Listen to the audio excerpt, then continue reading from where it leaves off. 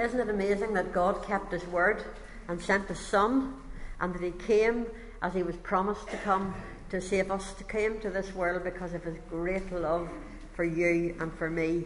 And so we're going to continue today, and we're going to look at a lovely story. When I first just read through this story, I just felt God's Spirit just touch me. I believe there's something in this today that's going to inspire faith to rise. And our talk is entitled, Will You Trust Jesus This Christmas? Because God wants it to be about now. Not about something that happened in your life 20 or 30 years ago, but about today. It's about this moment, and it's about every day as we approach the Christmas. And so we're going to put this question out. I believe God's challenged me about trusting, about am I really trusting? I believe God's challenged me about what faith is. To trust is to have faith.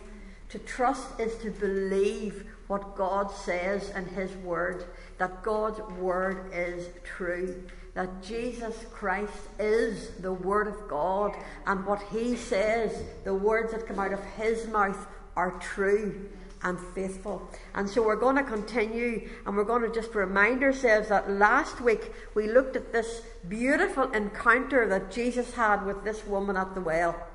And at the very end of that story, we read these words, and I'm going to read them to you again. This is John chapter 4, verse 42.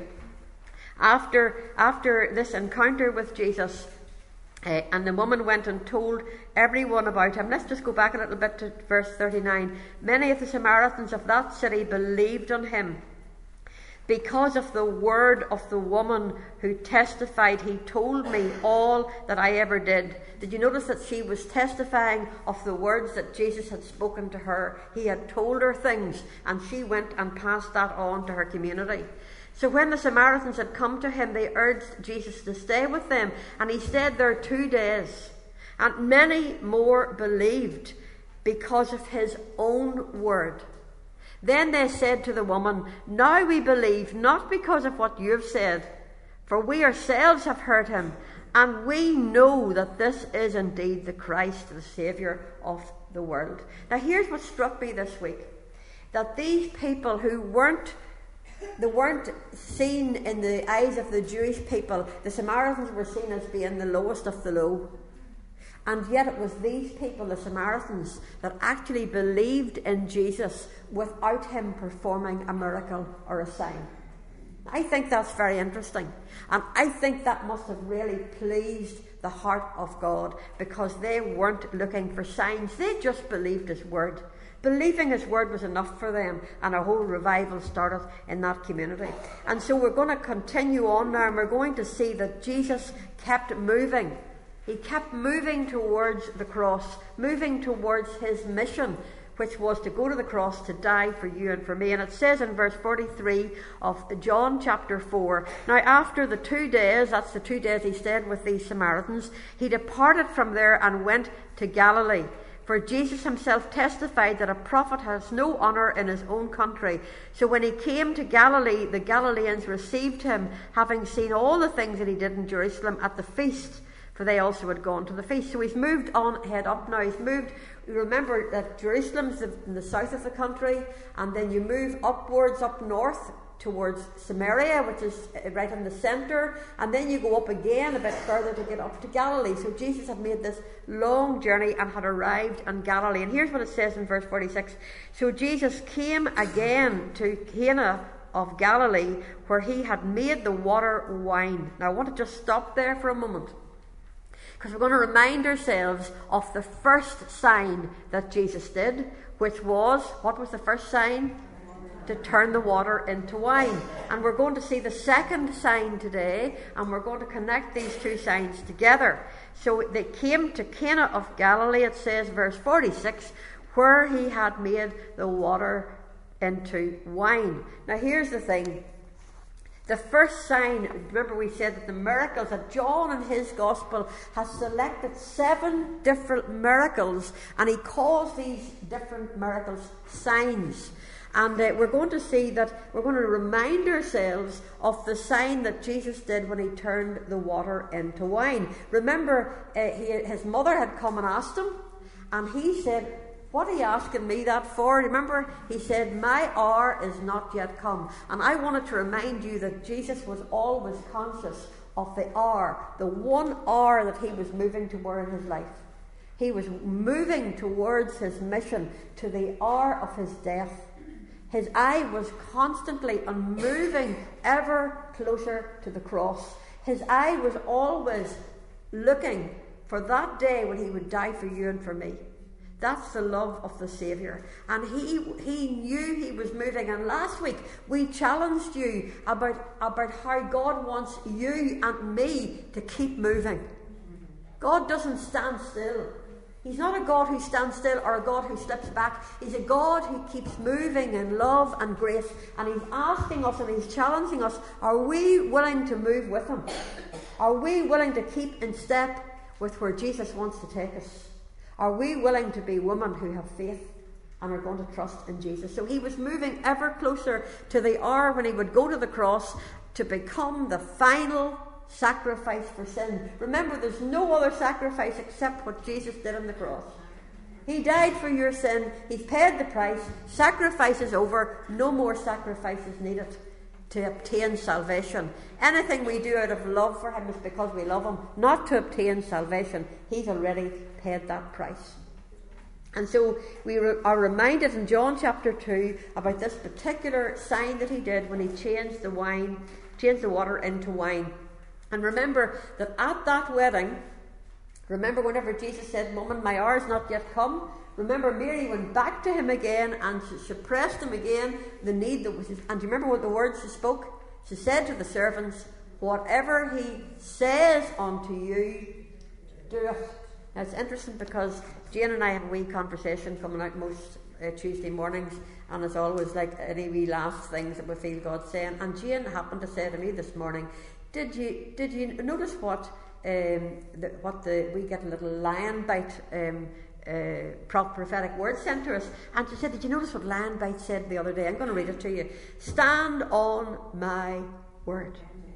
We need to stand, not on our words or somebody else's words, but on God's words. Remember the power that resides in my word, especially when you speak it out. Every report of man comes under the word. So stand on it and let it be your firm foundation. You will not be shaken when you build your life upon the foundation of my words. Declare it over your family, declare it over your finances, declare it over your health. Believe that my life is released when you partner with me and my word. Isaiah 55:11. Here's what God's word says.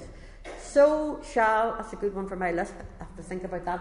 So shall, I used to say a wee thing whenever I was going to elocution, my mother sent me to try and overcome the list. Shall Sally sell shells? So this is a bit like that. Shall Sally sell shells? So shall my word be that goes out from my mouth. It shall not return to me empty, but it shall accomplish that which I purpose, and shall succeed in the thing for which I sent it. Psalm 107 says, He sent out His word and He healed them and delivered them from their destruction. I believe another translation says, delivered them from all their fears. I believe God wants us to know that. There was another little reading as well that Jane had also mentioned. I'm just going to give you the double dose. Alright, here's the double dose. Follow my lead. You sit wondering what you should do, what road you should take, and even doubt if you're hearing Father God correctly.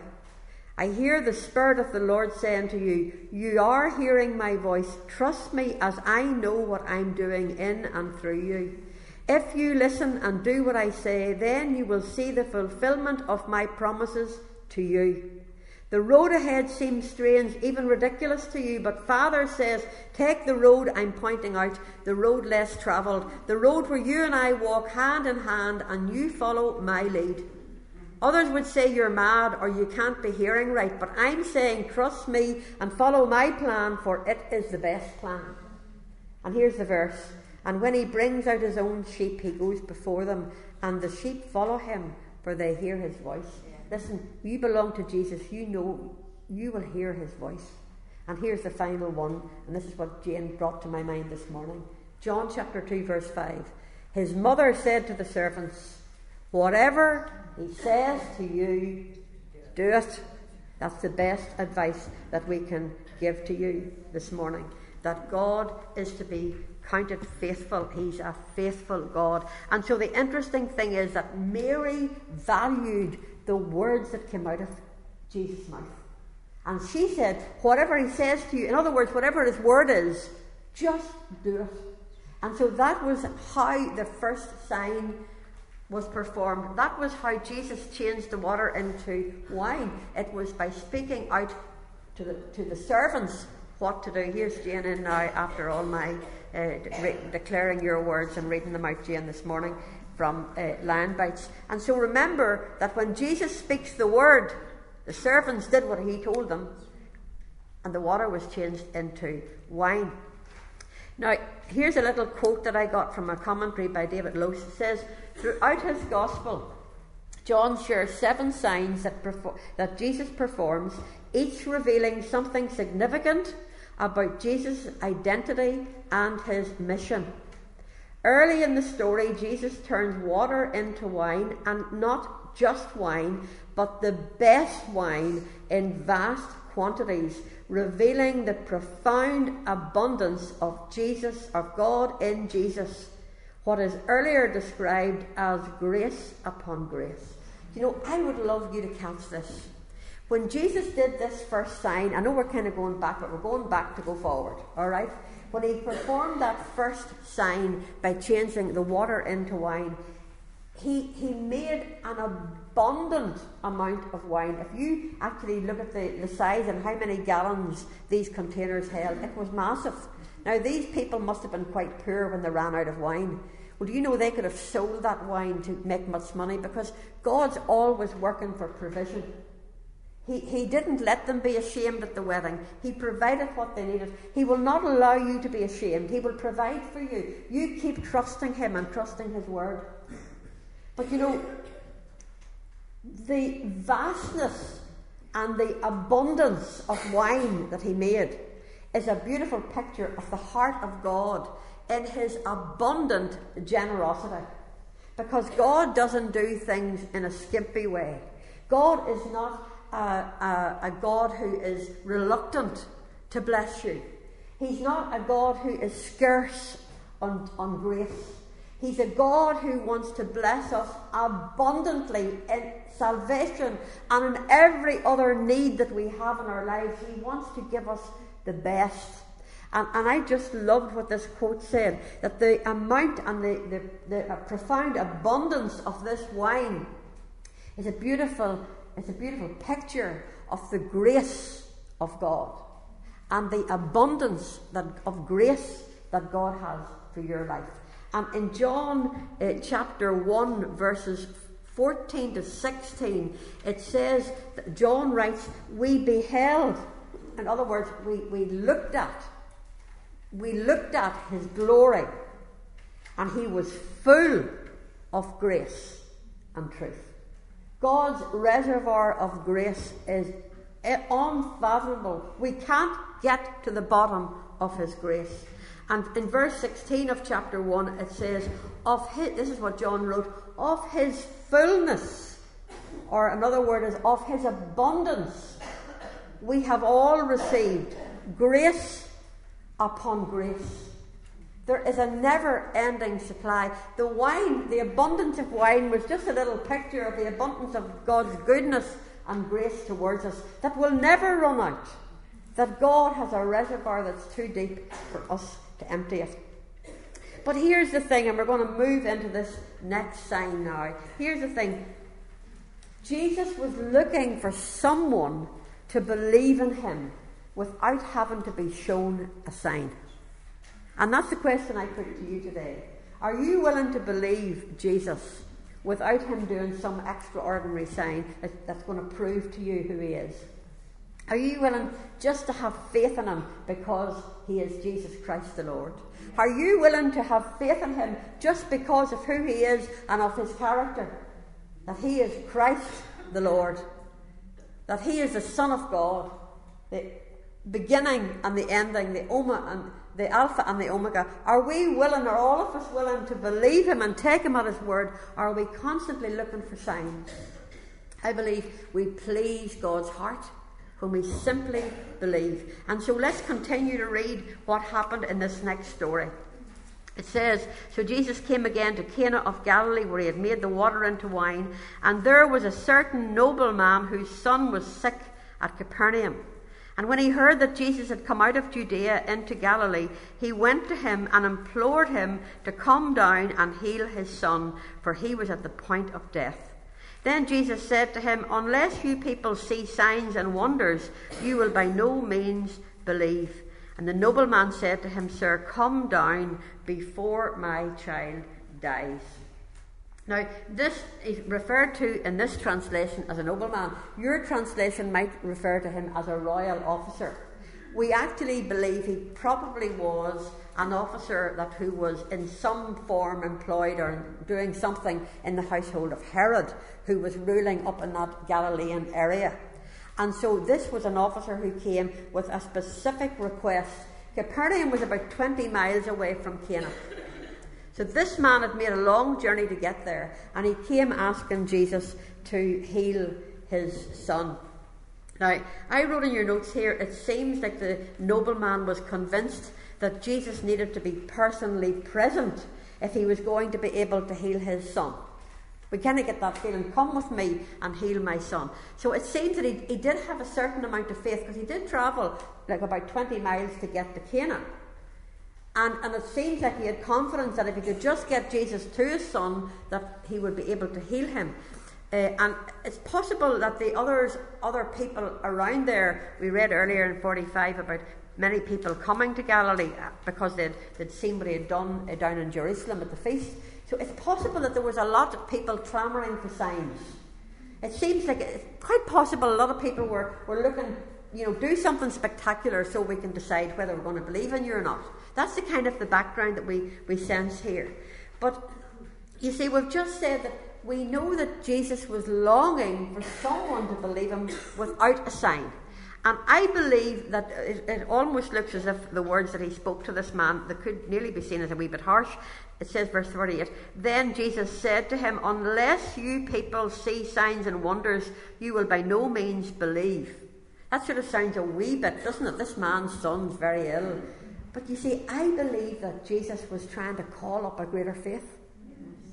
I believe he was challenging this man in his hour of need to say, would you just believe me without a sign? I believe he was actually wanting this man to step up and believe him. I wrote in your notes, Jesus was inviting this officer to move from a weak faith to a strong faith. And I believe today that he is inviting you to do the same. And as we move now forward into the next season, I believe God is certainly challenging me about my faith. When I'm praying, I just felt God said, are you really believing and expecting to see me moving in that situation? I was talking to my brother yesterday. I was up in Enniskillen yesterday morning, and one of my brothers was saying that he was talking to a well-known leader in Northern Ireland, and this man looked at him and he says, he put his finger out and he said, faith means taking God seriously. That's what faith means. Taking God seriously. And this particular man started to share about how in two different occasions in his life he had encounters with angels. We need to believe that God's real. And my brother afterwards prayed for me. I would have an encounter with an angel, and I'm going, amen, yes. I would love to have an encounter with a real angel, wouldn't you? Listen, angels are real. We had a prayer meeting in here a couple of Tuesday nights ago, and there was a real sense there were angels in this room. We really sensed the presence of angels. Listen, we need to waken up and start to believe that God said that the angels are here around us to help us. They help Jesus, and they're here. The Bible says they're here to help the heirs of salvation, and that's you and me. They're around and beside us when we need them. I remember Joyce Meyer saying about how she was standing preaching on one occasion, and somebody in the congregation saw two mighty angels standing behind her. Give us eyes to see, Lord, into the unseen realm. I'm believing 2020 2020 vision. Could we start to see a few angels in 2020? Let's believe that God would show us. And you know what? Even greater than the angels, wouldn't it be amazing if 2020 we saw Jesus breaking through the clouds? He's coming back. Like, let's say, come Lord Jesus. He's coming back. He's real. He's a real God. There's a real supernatural world. The unseen realm is far more real, and it's going to last forever. It's far more real than what we see in the natural. Oh, if we could just be awakened to that. And so we need to really challenge ourselves. Do we believe God when we pray? You see, Jesus was one with his Father, and he walked through this life totally dependent on his Father. He was one with the Father, and he brought everything to the Father. And when the Father spoke to him, he believed, and he spoke that out. And you see, we need to actually do the same. Julie Hewitt had sent this, had written this and sent it, and I thought it was so beautiful I have to read it. You may not think that Jesus' trust in the Father was so very remarkable. We just think, oh, well, of course Jesus would trust his Father. But listen, after all, this was Jesus. It is inconceivable to think that the Father would allow anything outside his will to happen to his Son. But when it comes to our own lives, however, we sometimes find it hard to trust God. Why? Why can we not have the same abandonment and surrender to God the Father as Jesus did? The truth is, and brace yourself for this, you have the same Father as Jesus. Yeah. Now, isn't that amazing? You have the same Father of Jesus. The one who watched over Jesus is the same one who watches over you. Emptying ourselves and releasing control to Father God may feel scary, but it is actually the safest thing we can do. It doesn't mean we are shielded from all the pain, because Jesus wasn't. But it does mean that the Father provides everything we need, just as he did for Jesus. So as you think about the birth of Jesus this season and how he lived his life with complete trust in the Father, think about how you can do the same. Jesus said, I am ascending to my Father and to your Father, to my God and to your God. Thank you, Julie Hewitt, for those words. They are so beautiful, aren't they? And God wants us to waken up, that we are to walk in complete trust and oneness with the Father. And of course we'll sin and we'll get things wrong, because we all do, because we're human. But you know what?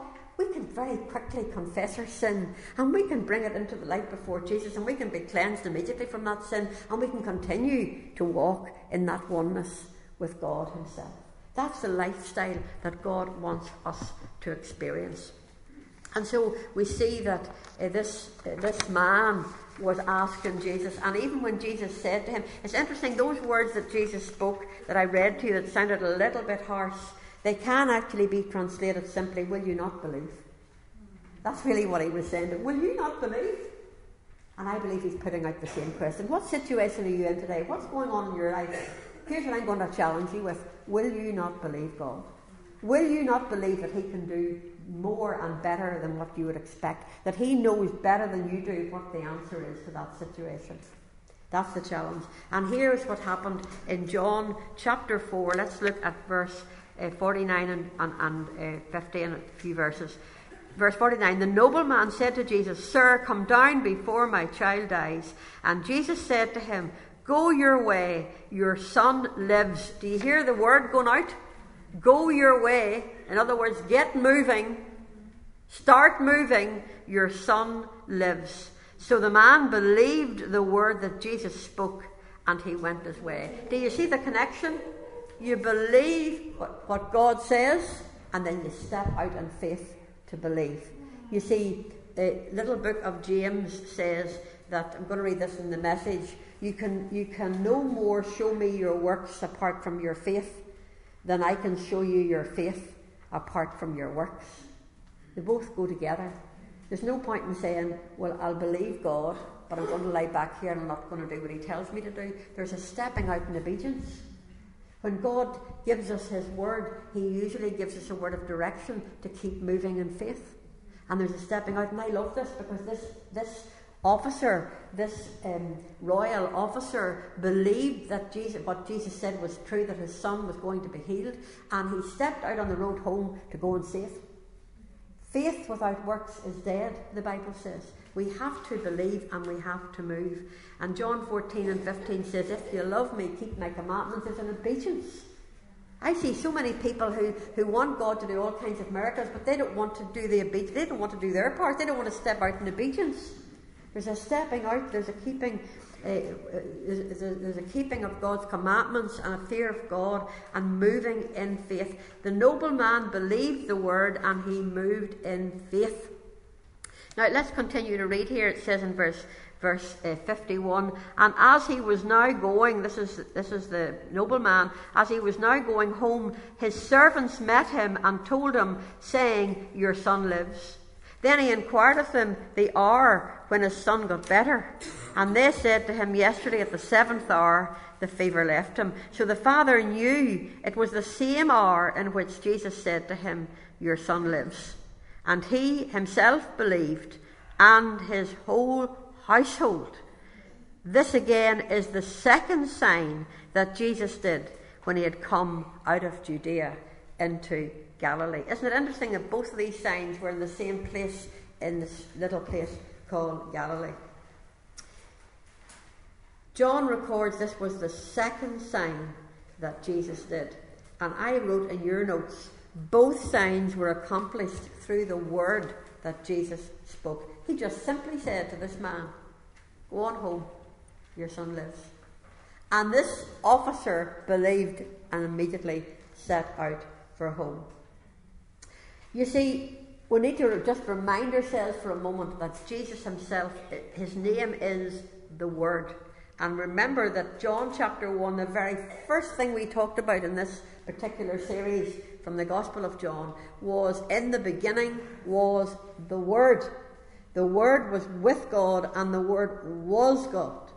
And then further down verse 14 in chapter 1 it says, the Word became flesh and dwelt among us. Imagine meeting Jesus in flesh. Imagine looking into the eyes of Jesus, God in flesh. I mean, that would blow your mind. Looking into the eyes of Jesus was looking into the eyes of God, who lived before time began, going back into eternity past, that you can't go back. We can't go back to the beginning and we can't go forward to the end, because God is, and he is eternal, and he limited himself to come into the body of a man, and he came and humbled himself and actually came to a virgin's womb. Isn't that incredible? That God would choose to send his son to come into the womb of a virgin and come to this earth. Now here's the thing. I wonder who this officer was. Now I read this week and I've never actually ever thought of this before. So prick up your ears. I don't know if this is right or not, but I think this could be true. This is a royal officer who comes from the Capernaum area, which is quite close to where Herod, so he probably worked for Herod. And in Luke chapter 8, verses 1 to 3, let me just read these to you. Luke chapter 8. Excuse me whilst I just get this place. Because there was a band of women who followed Jesus. And if you read through the Gospels, you'll come across these women on different occasions. And it seems that they were constantly following Jesus. And there were women who ministered to Jesus, and there were women who were actually, if you read some of the places, you'll see that they were actually around after Jesus died, around the garden where he was buried. And in Luke chapter 8, verses 1 and 3, if I can just find the verse 8, here we are. Now it came to pass afterwards that Jesus went through every city and village, preaching and bringing the glad tidings of the kingdom of God, and the 12 were with him. So we know that the 12 disciples were with him. And certain women who had been healed of evil spirits and infirmities, Mary called Magdalene, out of whom had come 7 demons. So we know that Mary followed him. We know she was one of them. Now here, listen to this. And Joanna, the wife of Chuza, Herod's steward. Now here's the question. Could this woman, who was part of the little group of women who followed Jesus, could this have been the wife of this royal officer who worked for Herod? I mean, think about it. If this was her son who was on the point of death, and Jesus had spoken the word and said, "Your son shall live," wouldn't it stand to reason that this woman would just pack her stuff up and say, "Do you know what, I'm going to go and see this man"? Wouldn't it just be possible that she would be so enthralled that she started to become one of his followers? Do you know what? Sometimes we aren't told these things, and I'm only speculating. I don't have any word or chapter or verse to say that's true, but it's a possibility, isn't it? And one of the translators, I think it's Eliot's commentary, actually says it's not improbable. Not improbable. This woman, why would she not follow the one who had given life to her son? But here's the question I want to ask you. Why would you not follow him for all that he's done for you? Why would you not follow him, fully follow him? Why would you not abandon yourself completely and follow him for all that he has done for you? We owe him everything. He's the one who saved us. He's the one who forgives us constantly. And I just wrote here in your notes, are you really following Jesus? Because he's still calling you to follow him. He wants you and he wants me to be part of his mission to see his kingdom come. Will you trust God fully without more signs? Will you just trust him and take him at his word? Luke 18:8 says, when the Son of Man comes, will he really find faith on the earth? He's looking to see if anybody really has faith, if anybody really believes what he says. He's still looking for true worshippers. Are you a true worshipper? Remember, he said to the woman at the well, God the Father is looking for those who will worship him in spirit and in truth. God's looking for worshippers. He's looking for faith. He's looking for you and for me to trust him. Now here's something I just wrote in here, and I'm going to read it out. Jesus himself is the greatest sign. The fact that Jesus came to this earth is the greatest sign that we will ever need to know of his love and to actually start to trust him and put our faith into action to start to really live for him. He's the greatest sign. And at this Christmas we remember that he came to this world in fulfillment of what was written about him in the Old Testament. And I just couldn't get away from this verse in Isaiah chapter 7 verse 14. Listen to this verse. This shall be a sign unto you. A virgin shall conceive and bring forth a son. And you shall call his name Emmanuel, God with us. The greatest sign that we'll ever need has already been completed. The sign that a virgin would bring forth a son, and he would be called Emmanuel, God with us. So as we look to this word and we now want to gather that story and the principles of that story, that God's word is to be taken seriously, that he wants us to have faith in him, that he wants us to move in faith, not to go back into unbelief, not to stand still and be paralysed with fear, but to take God at his word and step out, moving forward, believing God for all that he's calling us forth for. As we trust God, let's apply all of these truths to Christmas time. Let's apply it to now, today, and as we move up to Christmas and the new year, let's reevaluate our hearts and ask ourselves, are we really trusting God?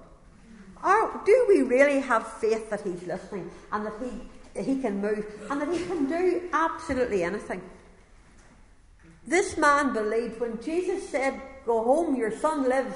He believed that Jesus, even though he wasn't there, he believed that what God said was true, what Jesus said was true. He went home and he met his servants, and when he asked them, his son had been healed at the very moment that Jesus spoke the word.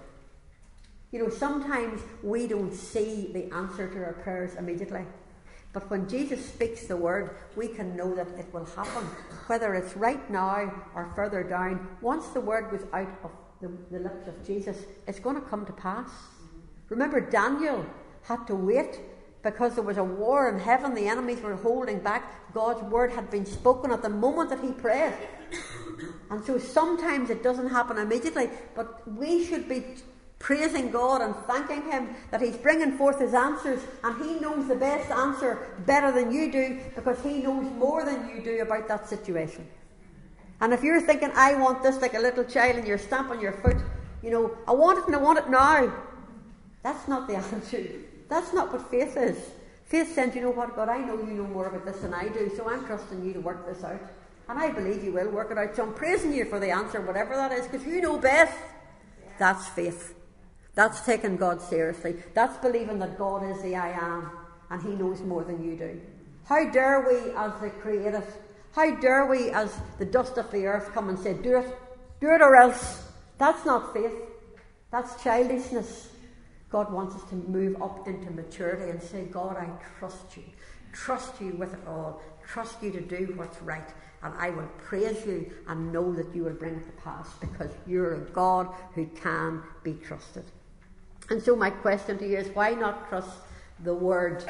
Jesus, the Word. Why not trust the Word that Jesus speaks this Christmas? Why not trust Him fully? His name is the Word of God. Whatever season of life you find yourself in this Christmas, there is a call for faith. Whether in a season of turmoil and stress or of peace and prosperity, Jesus still calls us to believe in Him and to step out in faith and follow Him. And here's something to think about. As we move towards 2020, we must decide. Now listen, ladies, we must decide if we're going to believe Him. It's a decision. It's a choice. We must decide if we're going to trust Him or if we're not going to trust Him. We've got to make that decision. And we've got to move out in every situation. We've got to move in obedience. As I look back on my life and I see, I sort of trying to visualise myself as a child and remembering that moment as an 8-year-old, and I remember it well, that moment where I just asked Jesus to be my Saviour. I had to, when I received Him as Saviour, I had to start speaking out. I had to start telling somebody that I had trusted Jesus. I had to believe that He had come in to live in my heart and had forgiven my sins. And I did that as a little child by saying, I've just asked Jesus to save me, and I belong to Jesus now. He's in my heart. That was a step of faith. That was a moving into what I believed God had done. We couldn't see it. We couldn't see that it had happened. But by faith we received Jesus as Saviour and Lord. And then we begin to tell people, and we begin to live in that knowledge. And the Word of God, Jesus is the Word. And I remember, even as a little 8-year-old, I remember God's Word stirring my heart. Can you imagine that? An 8-year-old? I can still remember the impact that God's Word had on my heart. And there's a love that's put in us at that moment of having faith for salvation. But life continues. I remember when, as a 12-year-old, when my mother died, I can remember God's presence and remember having faith to believe that He would be with me. It's in the dark times that we've got to have faith. I can remember that time. I can remember moving forward to believe.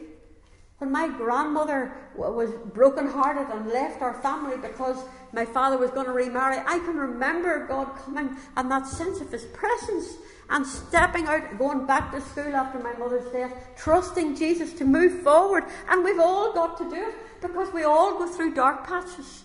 We all go through hard times. We all go through challenges, and the enemy does not want us to keep moving.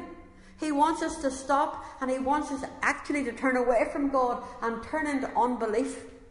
He doesn't want us to keep going forward in faith, because the enemy wants to stop you. He wants to destroy you. I was talking to a lovely young lady just yesterday evening, and that was the challenge. Are you going to keep moving forward? Or are you going to stop believing and allow anger and bitterness to build up? Because bitterness will rust you up so much you can't even move. Wizard of Oz. Remember the Tin Man? If he got rusted, how was he going to move? If you don't trust God and you start getting angry and because He's not doing it exactly the way you think it should be done, you're going to actually become angry with God, discontent, and that's going to turn into bitterness, and you get so rusted up you can't walk with God because you're so, and you get so full of turmoil. It's exactly where the enemy wants you, because he wants to destroy you. He wants you to be so full of rust that you can't move forward, and bitterness is rust. And so I'm challenging you today. Are you going to believe? Are you going to let the Holy Spirit come and lubricate you? Get rid of all that rust. Get that rust out of the way. Get those muscles going, those legs moving. You got to start moving in faith, believing God. Are you going to believe God this Christmas? Are you going to believe God for next year, for whatever it brings? Are you going to trust Him? It's like this nobleman. Jesus spoke the word, but he had to get up and go home and believe it was going to happen. And sure enough, on the way, when did it happen? The very moment that Jesus spoke the word. When I read that, it touched my heart. It just blessed my soul. And you see, I can look back to other times. I can remember as a teenager having to leave this part of the world and move up to living in Enniskillen. I can remember those times, everything new. Remember having to go down to Belfast to start as a student. Remember having later on going to work. All of those times, Jesus is with you in the mundane. He's with you in the crises. He's with you every moment of the way. And all He's asking you to do is, will you trust me?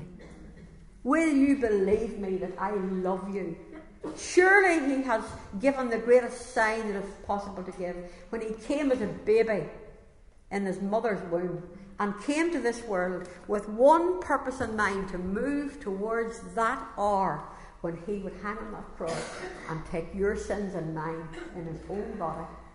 Not only to bring us to heaven, but to cleanse us and to even give us healing as we go through this life. By His stripes we are healed. He wants to be part of the healing in our lives.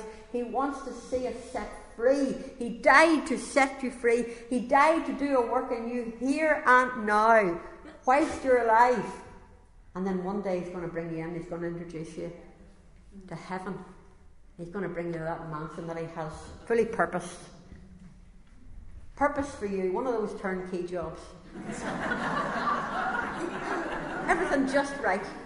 Just right for you. Because He knows you and He has walked with you.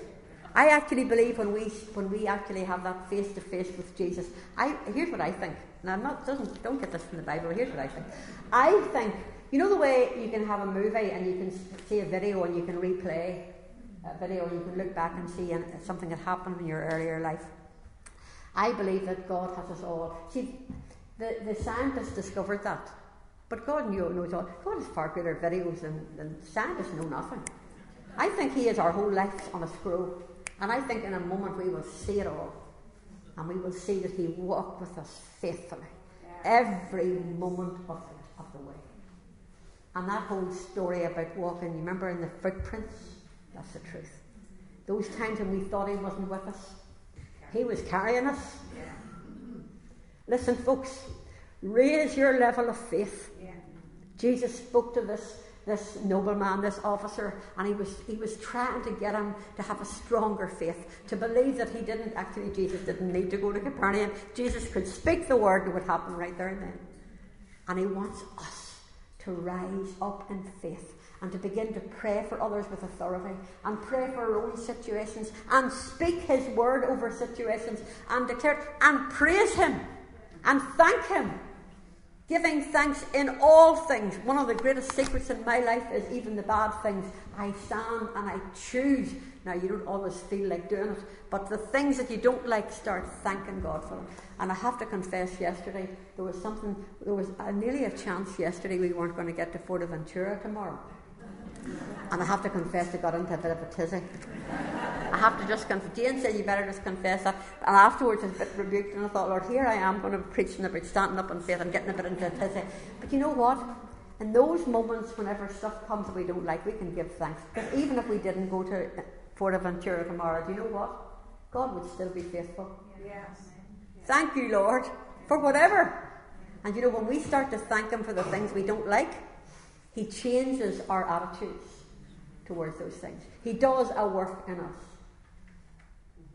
And so we just got to thank Him and praise Him in all things. Father, thank You that You're faithful. Thank You that You sent Your Son. Thank You that You will never leave us or forsake us. Thank You for the promises of Your word that we can stand upon. And thank You today that You are here, that Your angels are here. We thank You, God, that Your presence will go with each of us as we go out this door. And we thank You that over Christmas that You will be with us. And we thank you as we move into 2020. We know that you will be with us because you have promised that you will. And Lord, we pray that we will see you more clearly and hear you more clearly. And Lord, we even long that 2020 would be the year that you will come back. Come to the clouds. Lord, we say, even so, come. Jerry just wants to share something with you before we go. And after Jerry shares, anyone who wants prayer, please come up. We'll pray for you and agree with you. Thank you. I just can't get the word multiplication. Is that better? The word multiplication has been in my heart on the way in and right throughout the service, right throughout morning speaking, and I feel I need to just share it with you. The song that I was listening to was talking about God multiplying His grace more and more to us. And I was just thanking God for His grace and how there's a multiplication of His grace in our lives as we grow and mature in Him. And then when Maureen was just sharing about the monies that have been brought in, I just thought, some of us ladies might think giving a £5 or a £10 or a £20 isn't very much, but when it all comes together, it was nearly £2,000. And God can bless 4 different ministries through that, and He can then take it and multiply it. It made me think of the little boy. All he brought was 5 loaves and 2 fishes. But he had the faith to believe that Jesus could use it. And even when Maureen was speaking, I just thought some of us might think our level of faith isn't great. But when we put our faith in the one who can multiply it, let's do it. Look at how many of us are here. We start praying in faith to the one who can multiply. How could our nation, I'm not just talking about our families and our communities, how could our nation be blessed if we just put our faith in this God that Maureen has been talking to us about? I just want to encourage you with that. If you think that your faith isn't a lot, just putting that faith in the one who can raise a little boy to life just by speaking the words. Let us speak out the word of the Lord into situations and see God multiply the blessing in Jesus'